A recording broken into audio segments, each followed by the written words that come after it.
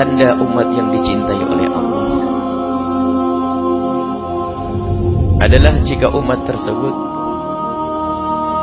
tidak diberi hukuman bencana musibah di saat nabinya masih ada.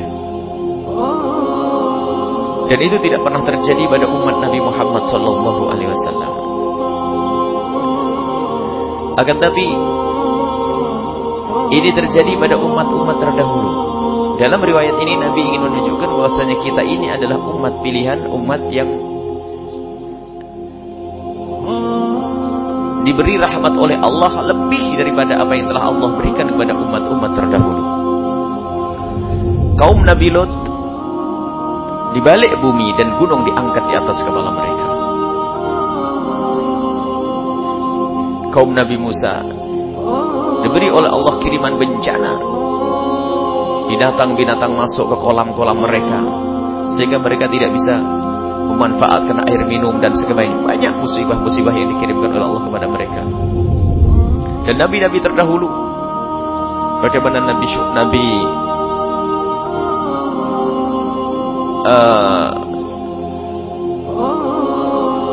Lut, kemudian ada lagi Nabi Shu'aib, Nabi Nuh. Nabi Nuh diperlihatkan oleh Allah di hadapan Nabi Nuh, umatnya tenggelam. Akan tapi umat Nabi Muhammad SAW tidak diberi oleh Allah musibah seperti itu. Ya, ada orang yang melanggar Nabi 1, 2, 3, tapi tidak akan didatangkan bencana massal. Jadi itu tanda kasih sayang Allah kepada umat ini, kepada umat Nabi Muhammad SAW. Ini pungkasan daripada hadis ini memberitahu kepada kita bahwasanya Allah telah memberikan keistimewaan kepada kita, maka berlombalah untuk menjadi benar-benar menjadi umat Nabi Muhammad SAW. Dan Nabi SAW bahkan tidak akan rela jika umatnya itu tersiksa di dunia. Kalau Nabi terdahulu berdoa, Nabi-Nabi terdahulu berdoa akan dihancurkan umatnya agar sirna, agar diberi hukuman. Tapi Nabi Muhammad SAW bahkan di saat umatnya itu melakukan kezaliman yang sangat kepada Nabi SAW, ternyata hati Nabi pun masih menginginkan mereka tobat dan sadar, dan tidak menghendaki diturunkan azab kepada mereka. Kisah masyhur waktu Nabi di Taif, Nabi tidak menginginkan kehancuran kepada mereka. Itulah Nabi rahmat. Bahkan Nabi SAW sebab tidak akan diturunkan musibah kepadanya.